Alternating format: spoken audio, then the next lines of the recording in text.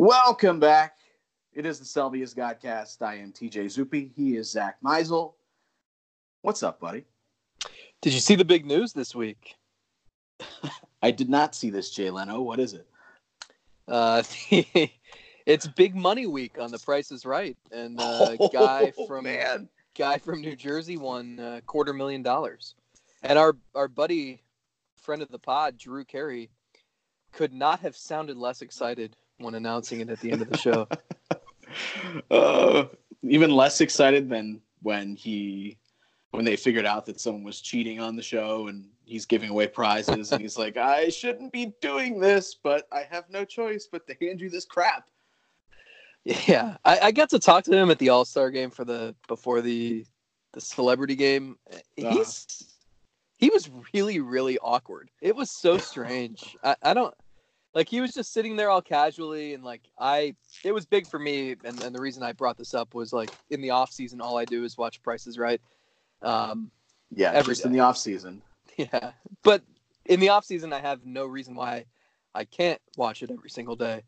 And so I told him how, like, I'm such a big fan of the show, and it's on my bucket list to make it on there one day. And, like, he was nice, and he was just like, he just had nothing to offer. Like, he was just really weird. Some of his answers to people's questions were just strange. Odd guy. Could be that. Could be doing what he could be doing what you and I have talked about before. If we were in position where people were legitimately asking us questions like this, if we were an athlete sitting in the chair and the roles were reversed, how often we would just make up these bullshit stories and get people going based on things that never really happened. How easy that would be.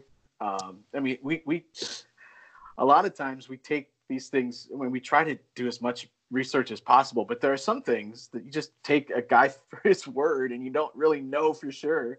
I've heard stories about past Cavs players that have told a story and then the story gets run, comes back the next day and said, I never said that. That's not what happened at all. You have to come back with a whole retraction. So it could have been a little bit of trollery, or it could just be he's awkward. I mean, I don't think I am a great person to talk to outside of doing this podcast and being friends with somebody. If somebody I don't know comes up and talks to me, I think I'm probably pretty awkward in those exchanges too, because I don't really know what am I supposed to do with my hands? What am I doing? What do I say? Yeah, a few of us walked away from that interview being like, that was really weird, wasn't it? Yeah. But nonetheless, it's big money week on The Price is Right. And it's been exciting stuff. Awesome. Well, you don't have Indians baseball. You don't have Indians baseball to watch and cover. You're permitted. There's nothing really going on in that world outside of Roberto Perez having a little bit of surgery, which probably was a little bit expected, right? Based on the way he was banged up at the end of the year. I don't think any of us were going to be surprised if later on they announced some sort of surgery for something to correct something, because, I mean, he was beat to hell by the end of the season. Yeah, they knew this was coming. The weird part was it's usually something you get taken care of immediately so that you can just then relax. But because they knew it was not going to be something major, I think they gave him, I mean, where are we? 2 weeks from the season? They gave him a couple weeks to just relax at home before he went and had the surgery. And they knew this was the plan all along. And that odds are this was what was going to happen. But yeah, he was dealing with, I mean, he was so beat up all season. Which just makes his work defensively all year long that much more incredible to me. Yeah. It would be interesting to think, how would we be evaluating his season if he didn't hit 24 home runs? Because no matter how you frame it, I think you can say without pun intended. Yeah, you can say without debate he was the best defensive catcher in baseball, right? Sure. Yeah, I think so. I don't think you can debate that. He was second in caught stealing percentage, throwing out runners. He was first among all defenders at any position, and by a lot, in defensive runs saved. He was up there in pitch framing. And you talk to any of the pitchers who, I mean, look at what he did just working with all these young pitchers and guiding a staff that was 80% different from what they thought it was going to be all season through that season. So it's amazing to think about all the work he did defensively, how he did it while he was beat up, and all catchers are beat up to an extent. But then throw in the fact that he had a career year offensively, and it's like pretty impressive. I think I put him third on my list of Indians MVPs for 2019 behind Bieber and Santana. But I also think you really, if you wanted to, you could argue that he was as instrumental as anybody. I wouldn't disagree, especially as you mentioned, the navigating new pitchers and integrating guys that you don't really know and guiding them as best as you can through a season that they have no experience in dealing with stuff at the major league level. It's obviously a collaborative effort. It's not all Berto behind the plate. Certainly, there are people all the way from the top in the front office, all the way to the coaching staff, and other players that help any young guy through a season. And you give credit to the young guy too for being able to handle it. Yep, Sandy Alomar should get a shout out here. Sure, absolutely. But it is, all that comes together. I don't think there's any doubt you can say that there really is no argument. He was the best defensive catcher in baseball this year. And we'll talk about kind of his place on the roster and really the whole roster, period. That's probably a good time as the front office is doing that at this point in the offseason too, right before they kind of launch into making some decisions when the World Series comes up. But I'm also going to steal a page from the Jay Leno book and go, hey, did you see this? Did you hear about this? What do you make of this report about the Astros whistling signs to the dugout and to hitters, and that's now how they're stealing signs? And I ask this because I can whistle. I'm not great at whistling. What if you're in a position where you can't whistle and you now need to relay a sign to somebody? You're standing at second base. You know it's coming and you can't whistle. This is really important. They should have thought this out better. I don't know if they did their research to make sure everybody could whistle and they knew enough tunes. I mean, if you know an appetizing pitch is coming, is it like a cat calling whistle? And when, quite frankly, will all the cat calling stop? I mean, come on, guys. Enough of this. Well, I'm glad you asked because not that I'm patting myself on the back, but I've been told I'm the world's best whistler. I can whistle any song, any tempo, any rhythm, any note. And the amazing thing is I wasn't able to whistle until I was about 16. And now I've Late joked bloomer. with people. Yeah, I've joked with people in the past that I'm going to come out. One of my buddies wants me to come out with an album that's just me covering songs, but whistling. That won't be the craziest thing I've ever seen. So it's interesting. And I wonder, maybe they like play a game of telephone where one person knows like what they want. I don't know. Do they have is it like Morse code? Like, do they have different lengths of a whistle mean different things? I think it's different tunes. It's different songs you play. And so then whistle. Is there like one, like is Bregman the best whistler on the team? And so someone's just got to get the message to Bregman somehow. So they're like passing down a line and they're playing telephone, but they're whistling. And by the time it actually gets to Bregman, he's whistling something completely wrong. Like he's whistling, hey, a fork ball's coming. And because of that, the game that was in question, the Yankees won 7-0. So that's probably what happened and why it didn't go well. Yeah, you had to just scrap that at that point. Obviously, it didn't work. It's in all seriousness, it's like there's been enough talk about the Astros and sign stealing and all the things they do. Perhaps behind the scenes, perhaps crossing the lines. I don't know. That you feel like there's probably enough fire there. There's probably something to it. I don't know how much it ultimately changes the game. I mean, I feel like almost exactly a year ago we were talking about the same sort of thing. I almost feel like if I'm a member of the Astros and this shit keeps coming out, I love it because other teams are focused on me fucking whistling instead of actually just going out and trying to beat me on the field. Or they're concerned about some jackass next to a dugout with his Motorola Razr filming into my coaches to see what their signs are. And I'm paying so much attention. Was that Bob Nightingale? I'm paying attention to so much outside bullshittery, if you will, that we're not actually just focusing on the game. Isn't that part of there is a line here you can't cross. And it probably is it's probably been crossed a couple of times in the history of baseball when it comes to sign stealing and all that sort of thing. Bullshittery is a really good word. Thank you. I also think that there's a level of gamesmanship here that if you're in your opponent's head enough, that they're freaking listening if I'm whistling a tune or not. I kind of like it. I kind of like being so good that everyone just assumes that I'm cheating and they're just out there looking for that. Lest we forget, 1995, Major League Baseball spent the entire afternoon prior to Game 1 of the division series between the Indians and Red Sox looking in every nook and cranny of Jacobs Field, trying to find evidence that the Indians were stealing signs.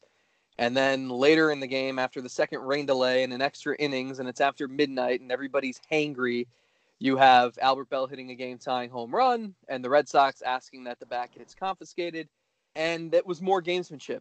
I mean, they knew at that point, Albert Bell, I mean, he had been caught a year earlier. Like, none of his bats were corked, or at least none of the ones he was using at that point. And it was a matter of, like you said, it's the same thing. And it's getting in each other's heads, and it's gamesmanship, and it's just all of that, trying to throw this 100-win juggernaut off their game. So this isn't new, and this happens probably all the time, just in different sorts of ways. And now with the way we have social media and stuff, I mean, it's more easily spread. And I just come back to, like, the Astros have two of the top 5 starting pitchers in baseball, and maybe 3 of the top 15, and a lineup that is just insanely deep and talented. And like, they are the best team. They have the best roster in baseball, and they have the best team remaining by a pretty decent margin. And it's like, I don't think they're also regarded as like the smartest team and the most advanced in development and analytics. And it's like, I don't think they need to do something like this to try to give them an advantage. And if this is what we're talking about, come on. Yeah, that was the first thing I thought of. If you have also, the other team that wrapped up in it, it has to be to your advantage. Can we talk about baseball on a national level without talking about some controversy, some made up controversy, or why the game sucks? Or, I mean, believe me, look, ball's different now again. Yeah, exactly. And it's like, can we focus on the fact that, like, Juan Soto is 20 years old and is one of the top players in baseball? Can we focus on the fact that the Astros and Yankees are two extremely talented teams with so many stars, and yet none of the on-field action, none of the player performance is whatever gets talked about? And it's so frustrating. Baseball just cannot, like, be embraced by the spotlight or embrace the spotlight. Like, it's never simple. It's never like a celebration of the game. It's always something that's like the game is trying to eat itself from within. You know what? You saying it like that reminds me of the old saying that nobody hates professional wrestling more than professional wrestling fans. I think baseball is the same way. Nobody hates baseball more than baseball fans. Always looking for what sucks about the game as opposed to what makes it great. That's unfortunate. I think there are people that don't take that as their task on a nightly basis. There are some that have a genuine enthusiasm for the game. And as I haven't watched every minute of the postseason, but I've watched a lot of the postseason. I've almost found it easier to watch this postseason every minute than I have in years past when the Indians were out, because it's like, okay, the Indians went through this, and now you just need a break from everything. But because the Indians weren't part of this from the start, I've been able to just kind of sit back and enjoy it a little bit more, which means I've watched a lot of these broadcasts. And the one thing that sticks out in so many of these broadcasts, and it was so evident when you watch the ESPN2 StatCast broadcast, which is done just so wonderfully as far as just blending.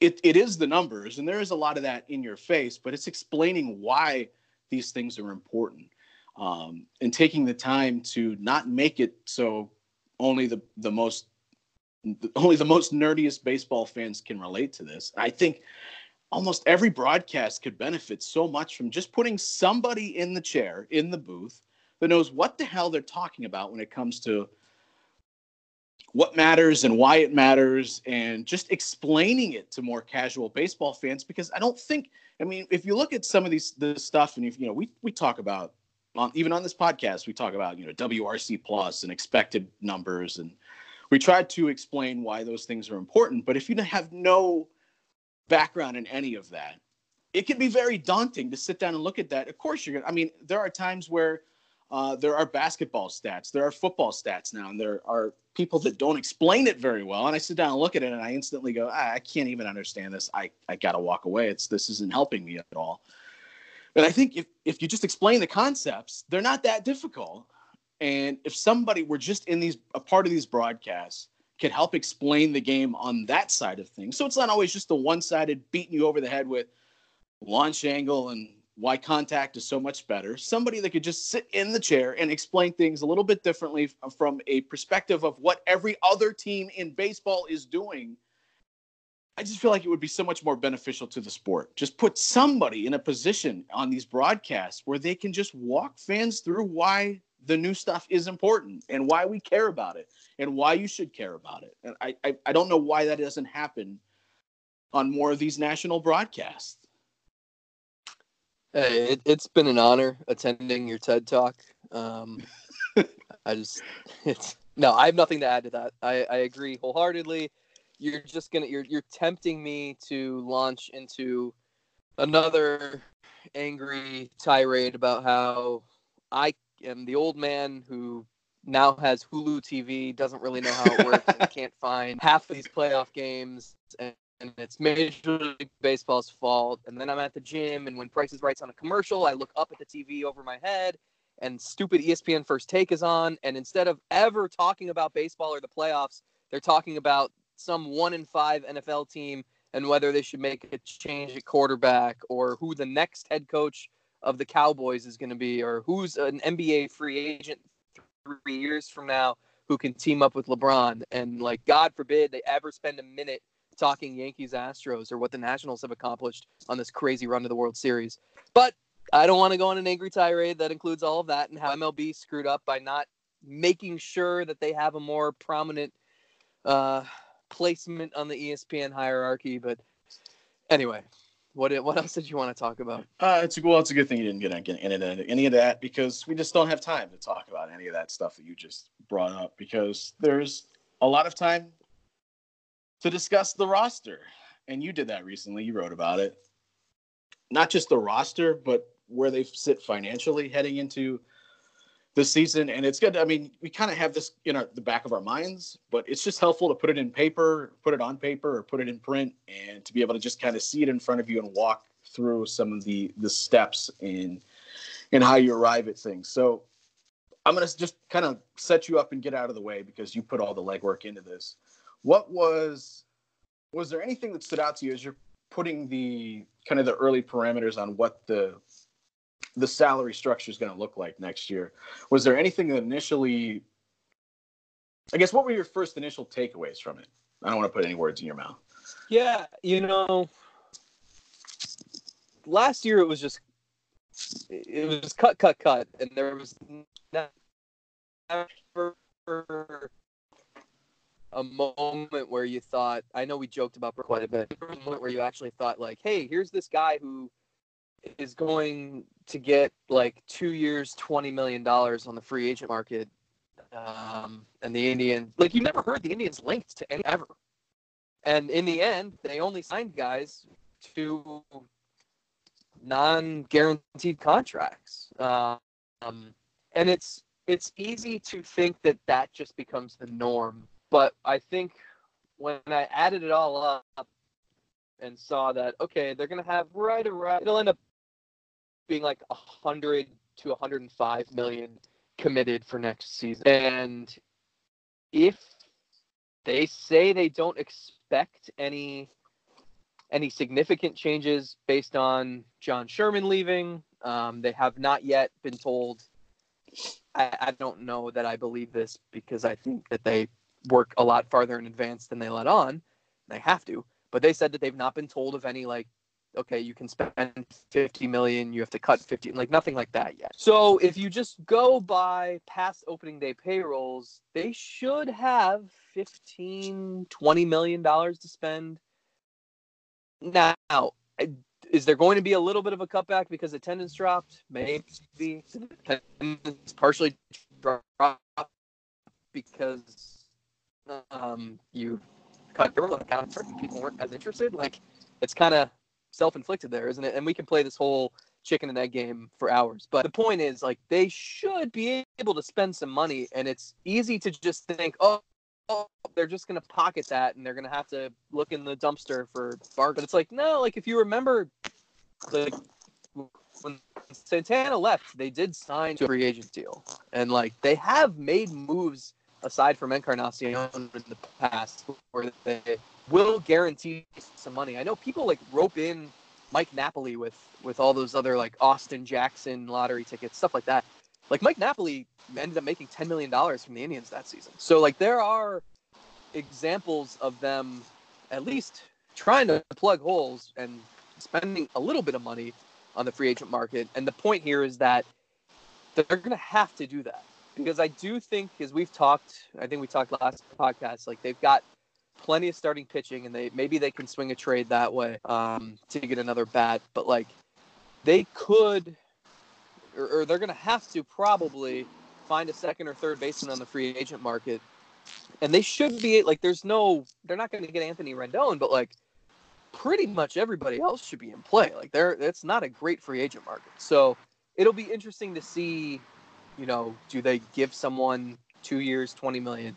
Do they just settle for the sixth best third baseman and give the guy 1 year, $5 million, and hope Nolan Jones is ready in a year? Like, it's going to be interesting, but they actually should have a little bit of flexibility. And if they end up not having flexibility, then for the second straight winter, we podcast where we just rip ownership and go from there. Well, it'll be a little less painful if that's the case. Like, if they don't add.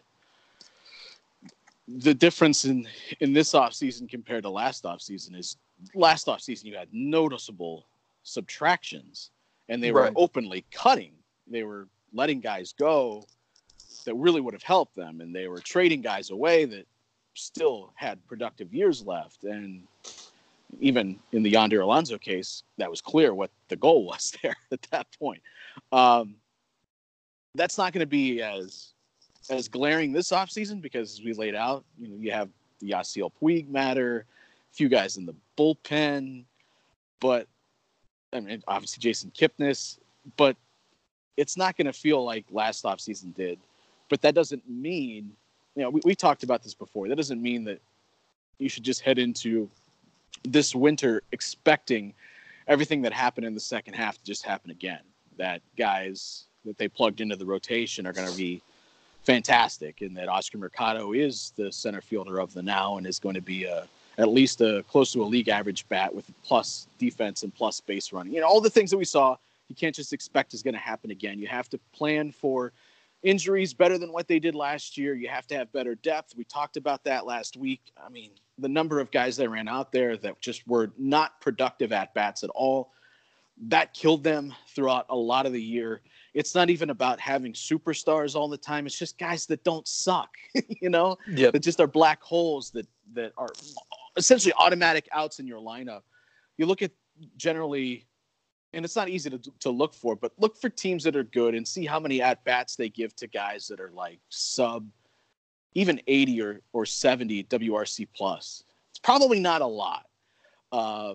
Bad teams are going to give a lot of their at-bats to guys that are far below average. And I think just even plugging guys in that are closer to league average is just going to raise the whole level of production throughout the entire lineup, just so you don't have those spurts where if your superstars aren't hitting, it's nothing. So that's going to be critical. But just looking at the list and, you know, the non-tenders, there's no, I mean, Danny Salazar is kind of an obvious one. Cody Anderson. Wow, really? Don't you think Danny Salazar's due for a healthy year? He is due. Yeah, absolutely. If that's the way you want to look at it, he will regress to somewhere. for I somebody was else. just so glad I got to use my favorite Michael Scott line. Fool me once, strike one. Fool me twice, strike three. That sums up Danny Salazar pretty well the last 2 years. Yeah, not enough strike threes. There's a couple of we could banter back and forth about AJ Cole. No one really gives a shit about that. Whether they evaluate the $250 extra $1,000 that they might be able to give him or whatever he's going to sign for, whether that's worth keeping around on a guaranteed deal. Yeah, I put him in the non-tender category just because it's you're guaranteeing him that because he's out of options. So sure. Do you want to just guarantee him a roster spot? You probably have enough guys. I mean, you're gonna have Karinchak, Cam Hill. Maybe bring Tyler Clippard back. There's some other guys at AAA who will get a shot at some point, and they'll bring in 2 or 3 guys on non-guaranteed spring training invite deals. So it's like, why guarantee AJ Cole? You might be able to bring him back on a non-guaranteed deal anyway. That's true.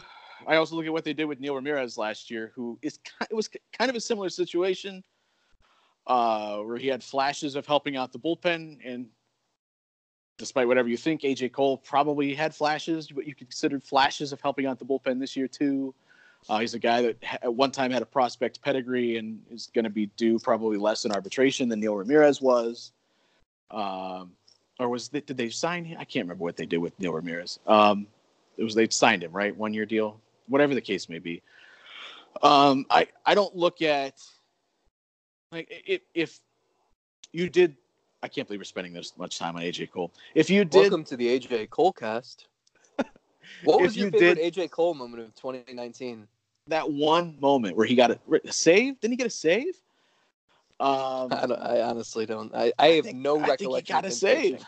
I think he got a save. save. What a great random idiot he's going to be in 5 years. He helped a team that won 93 games win one by saving it.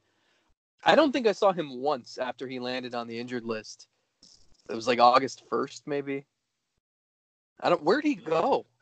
My point is, if we're talking about like $250,000, do you really think he's just going to clear waivers and no one? If you put him on waivers and you were guaranteeing him money, I feel like somebody would give him would claim him or trade for him or so. I don't think the $250,000 would be standing between you and. Okay, let's put it this way: if the $250,000 that we're talking about, or somewhere in the ballpark, is crippling the offseason, then this team is screwed. No, but do you want to guarantee him a 40-man roster spot? That's probably the more. Yeah, that's you got to put Tristan McKenzie and Daniel Johnson on there. You're going to need a couple guys to find to take off. They do have some obvious ones, though. At least guys that I consider to be obvious, but we'll see. I just got 3 minutes out of AJ Cole out of you. That's awesome. Unbelievable. I didn't even plan to do that. All right, for the next 10 minutes, we're going to talk about Cody Anderson. The mayor of Goodyear. Don't actually say that, because the real mayor of Goodyear, who comes on the radio here in Cleveland. Yeah, Georgia Lord. Yeah, she's going to be really upset when she hears that you're just throwing this shit around. Is she still the mayor? She's been mayor for 30 years. Yeah, I think so. It's like a lifetime thing. It's like a Supreme Court type of a deal. President Reagan put her into office or something. Does she just, every time she has to run for re-election, she just promises more chain restaurants? More chain restaurants. Oh, anyhow, as I was looking at it, and as you said, there probably is some room for flexibility if things don't change too drastically from last year. I say that hesitantly because you and I both operated under some information last year that didn't prove to be quite accurate as far as what they were planning on doing with the roster. And in the end, we ended up, we were probably the only two that said, hold on, let's let all this play out and see what they end up doing with the flexibility that they've created. And it ended up going nowhere. And we had to spend a few weeks ripping into them. Part of that was they thought they were going to trade Corey Kluber or Trevor Bauer, and we're going to clear another $18 million off the books or so. Yeah, no, fair. But if that is the case, and that kind of aligned with what my thinking would be too, the biggest need, and we've spent so much time talking about outfield. It needs to be addressed, if nothing else, than for depth. But the outfield doesn't stand out to me now as much as how important, and even if it is just a stopgap one season, how important that second base, third base guy is in my mind. That to me, there is no more. If you're going to rank important additions for this team, I think that second base, third base job is extremely important because there are guys in the outfield. You have Mercado in center. If they put Franmil Reyes in right, if they have Luplo against lefties in left field, and God, they've got 100 guys that are probably in the same boat that they could put out in the outfield. You have options there. They might not all be great, but I feel better about that than I do right now. Who's going to play second or third? Do you concur? Yes. So they absolutely must acquire an infielder.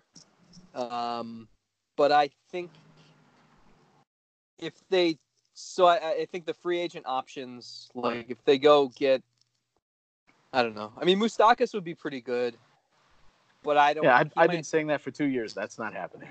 His market might make it difficult on the Indians. So if they go get someone, how many 1-year deals is he going to sign? He is doing the Bauer plan long before Trevor Bauer, and not voluntarily. I mean, if they go get someone like Brian Dozier or Brock Holt or Asdrubal Cabrera, like these are names who like they are keeping the seat warm for Nolan Jones. And if that's the case, if that's what you end up getting, then you need to also go trade for an outfielder. In my mind, they need two hitters. I think one can be someone keeping the seat warm / depth, and one needs to be someone legitimate. So it doesn't matter to me which position is which player. I think it probably makes more sense to do the stopgap infielder and go add an established outfielder via trade or whatever, just because you do have Nolan Jones coming up. But even if you go acquire a legit second baseman or third baseman and Nolan Jones is tearing the cover off the ball and it's July, you have flexibility. If Franmil Reyes can play outfield, and he has before, you can use someone at DH. I mean, you can move Mike Moustakas to DH, and you can play Reyes in right field. And then you have whoever in left and Mercado in center. I think there's a few things I'm wary of. Number one, like Oscar Mercado was sensational this season, and it seemed like every time you were ready to say, okay, well, he's going to hit a wall now and go into the tank, like he got hot, or he made a few amazing defensive plays. And that gives me hope that he can be maybe a little more consistent next season, and maybe not fall into that sophomore slump. And on that note, I want to say, I'm going to take a page out of Keith Olbermann's book here and say, I watched one game with the Yankees and Brett Gardner misplayed a ball, and he sucks. Brett Gardner, I mean, have you ever seen that guy play outfield before? He is terrible. You know, I've only watched one game ever of his career, obviously being a bit facetious here. Longtime listeners to the podcast understand this reference. Well, I do know that he'd be the guy you'd least want living under you, living like one floor beneath you in an apartment complex. Just imagine you're playing your music just a little bit too loud and you just hear.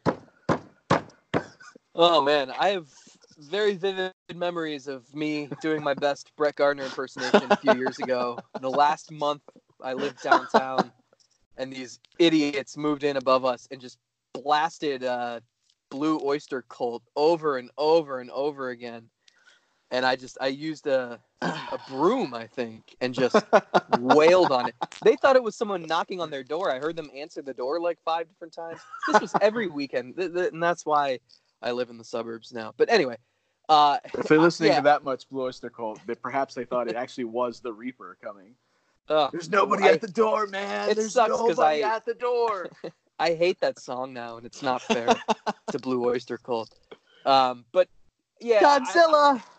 I think they need two hitters, and we've talked about this, how depth is so important. They were a kiddie pool last year, and now they need to get you need 6 feet maybe. Like, you don't have to be the deep end where the diving boards are, but you need more depth. Let's get to 6 feet, and that'll be a good start, because we can't see lineups like we saw in April, May, and September. Yeah, I mean, injuries happen, true, but you got to be Think able to about just how plug. lucky they are that Mike Freeman had the year he had. That Sure, they had to right. resort to him, Right, and then he produced. right, unbelievable. That's not going to happen again. I'm going to go out there on that limb and say it's not going to happen again, so don't expect it. And don't plug in Mike Freeman as the starting second baseman for opening day 2020. You have a prediction on the opening day second baseman, though? Come on, give me your prediction. Prediction or what I would do? No. Prediction. I know what you would try to do. I've seen you run your HBD teams. You're just throwing money at everybody. Did we talk about this? Did I text you a prediction? Yes, you did. Oh, did I say Brock Holt? No, you didn't say Brock Holt. You were watching the Rays. This man hit a home run. And then you texted me. I think it was just emoji with a dude wearing glasses. Oh, Sogard. Yeah, he seems like the kind of guy they'd get. But that doesn't excite me at all. That's what I mean. Like, if Eric Sogard's your starting second baseman next season, then you need to go, I don't know, trade for Starling Marte or sign Marcelo Zuna or trade for Babe Ruth or something. Like, Ozuna's an interesting test case of the numbers on the surface look okay. I mean, 2017 he was a monster. 2018 very underwhelming. 2019 was just a little bit above average, but I mean, we know all these front offices look at much more than just what the surface slash line is. You look below the surface, you see a guy that was crushing the ball a lot and had a lot of terrible luck, and it's like, is this a guy that teams are willing to invest in because we see the data below the surface, but he's also a terrible defender in left field?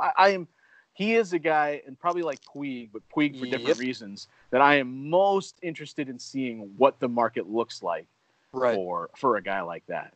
Well, those two in comparison, like I have no concept of what either guy will get on the market. Because there's always like a wild card of like, there's always a stupid team out there. Like, there's always the Marlins or the Orioles or the Tigers or there are good teams who make stupid signs, like the Rockies. So I have no idea, but I'm interested to see, does Ozuna get paid a lot more? Does he get several more years than Puig? Like, I don't know. What I would be interested is, could Didi Gregorius be their second baseman next year? Well, he could have just been their shortstop when they sort of traded for him, but then it was actually part of a 3-team deal a long time ago. Yeah, I don't know. Wouldn't he be a good fit? Well, he shouldn't play shortstop anymore. We can say that. Based on the arm, no. It's unfortunate for his stat line. He doesn't get to face Corey Kluber anymore, if that were the case. Right. But maybe he would he would fit what hitters at Progressive Field need to excel at doing, being left-handed hitters that can pepper him over that short fence in right field, not as willingly and able to do so as they are at Yankee Stadium. But yeah, I mean, sure. But I mean, I don't know. That to me seems like a guy that's going to stay with New York probably for the rest of his career. I don't know. They have no need for him. I mean, their infield depth is nuts. But there's something about like I don't know. They have Andujar, they have Urshela, they have Torres, they have LeMahieu. Well, then the Indians should just trade for Gio again, or trade for him back, because that'll just work. Might be available. That'll just work. Yeah, what he was this year. We'll transfer back to Cleveland, and he'll just be the same guy. My prediction, you didn't even ask for, and when I told you what it was, you didn't even flinch. You know who I think is going to be in Cleveland? AJ Cole. AJ Cole, perhaps. I'm waiting to see if Yolmer Sanchez gets non-tendered. Yeah, that doesn't excite me at all. No, I don't know. expect it to. I said prediction, not what I want to happen or what I think should happen if I were in a position to make any of these. I'm looking at someone that's like, well, he's been in the division a long time, and Tito's watched him play all the time and has seen him play multiple spots, and he's a switch hitter. Why don't they And just trade for Whit Merrifield? is not that awesome offensively. Just give the Royals a pitcher and a prospect. Get Whit Merrifield. There's your second baseman. He's also cheap, so you still have a little bit of money, and you can go sign somebody else. I mean, this is so simple. Come on. Yeah, it's simple. We could just sit up here and do it for sure. Do we agree that we would? So those are those the top two priorities though? The infielder and then the outfielder. Yeah, I'm putting the infielder is so much, and maybe you're right that depending on who you get, it impacts things in the outfield. But Right. To me, I'm putting that like twice or perhaps three times as important as what I do in the outfield. Yeah, because the alternatives, the alternatives are so much worse. I mean, I've never seen Christian Arroyo play. I don't really want to hand him the second base job. If it's fine if it was sort of like, a Yankee discovery throughout the year. If somehow you have to arrive at him because of injuries and other guys just suck, and then he's like the third or fourth guy you try. I am perfectly fine with having that sort of depth. And like we said at the time when they acquired him, I thought that was a good move, just from an interesting lottery ticket sort of perspective. But yeah, I mean, you can't just assume he is the opening day second baseman or anything like that. That seems crazy to me. Yeah. Do you have a preference here, by the way? Like, let's forget about the player for a second. Do you want Jose playing second or third if you had your choice? Do you have a preference? No, I'm just using his versatility, and holy shit, is this guy a valuable player? Signed to just an outrageously cheap contract. No, I'm using that to my benefit to get the absolute best player I can acquire to play the other position. It doesn't matter to me. He's proven. I know he didn't look as good at second base after they acquired Josh Donaldson. I'm more prone to chalk that up to he hadn't played second base all year, and then he just randomly went over there. So I'm gonna think that he would be fine either way. I know he's developed into a pretty good third baseman, but to me, it's just I'm not going to limit myself to who I can acquire just to keep him at third base. No, that's fair. I think if it didn't matter, I would want to keep him more at third. I think long term, it's just better for him to stick at third. But yeah, I'm with you. Use the versatility while you can. And if he says he's open to playing second base to bring a better third baseman in, then by all means, I have no problem with that. And if he's at second base, he interacts with more opposing base runners, and he can talk more trash, and I think that's a benefit. Fair enough. Would you like to do a random inning of the day? Do you have one for me? I was quickly doing a search, and I found I'm nervous. And I don't think we've ever done this one, nor did I even remember him being a player for the Indians. But here we go. All right, so this gentleman pitched for the Indians between the 2006 and 2007 seasons. He appeared in 10 games in his career. Scott Stewart. Wait, in his career? In his career. Oh, not just with the Indians. No, period. With the Indians, and yes, for his career. How am I ever going to get this? I know. 4.26 ERA. He actually posted a 1.80 ERA in 9 appearances over 5 innings. So that should tell you that he was a specialist, or at least at the time a specialist. So he's a left-handed thrower. A lefty reliever, 06-07. Jeez. Yes. That 06 season. Can we do a podcast solely dedicated to that season? Yeah. I think I already asked you this. Yeah, I know. We have a couple of things. You want to talk about that season?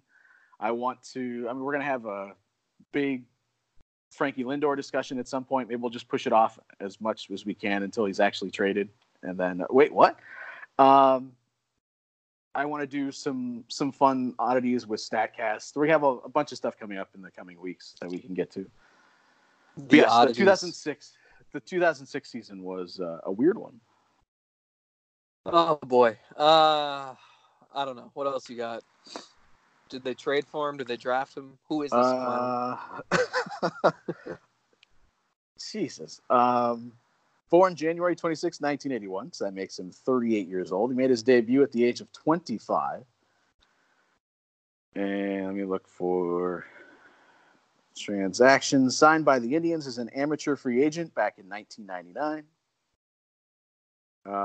Francisco Cruzetta? It is not Francisco Cruzetta.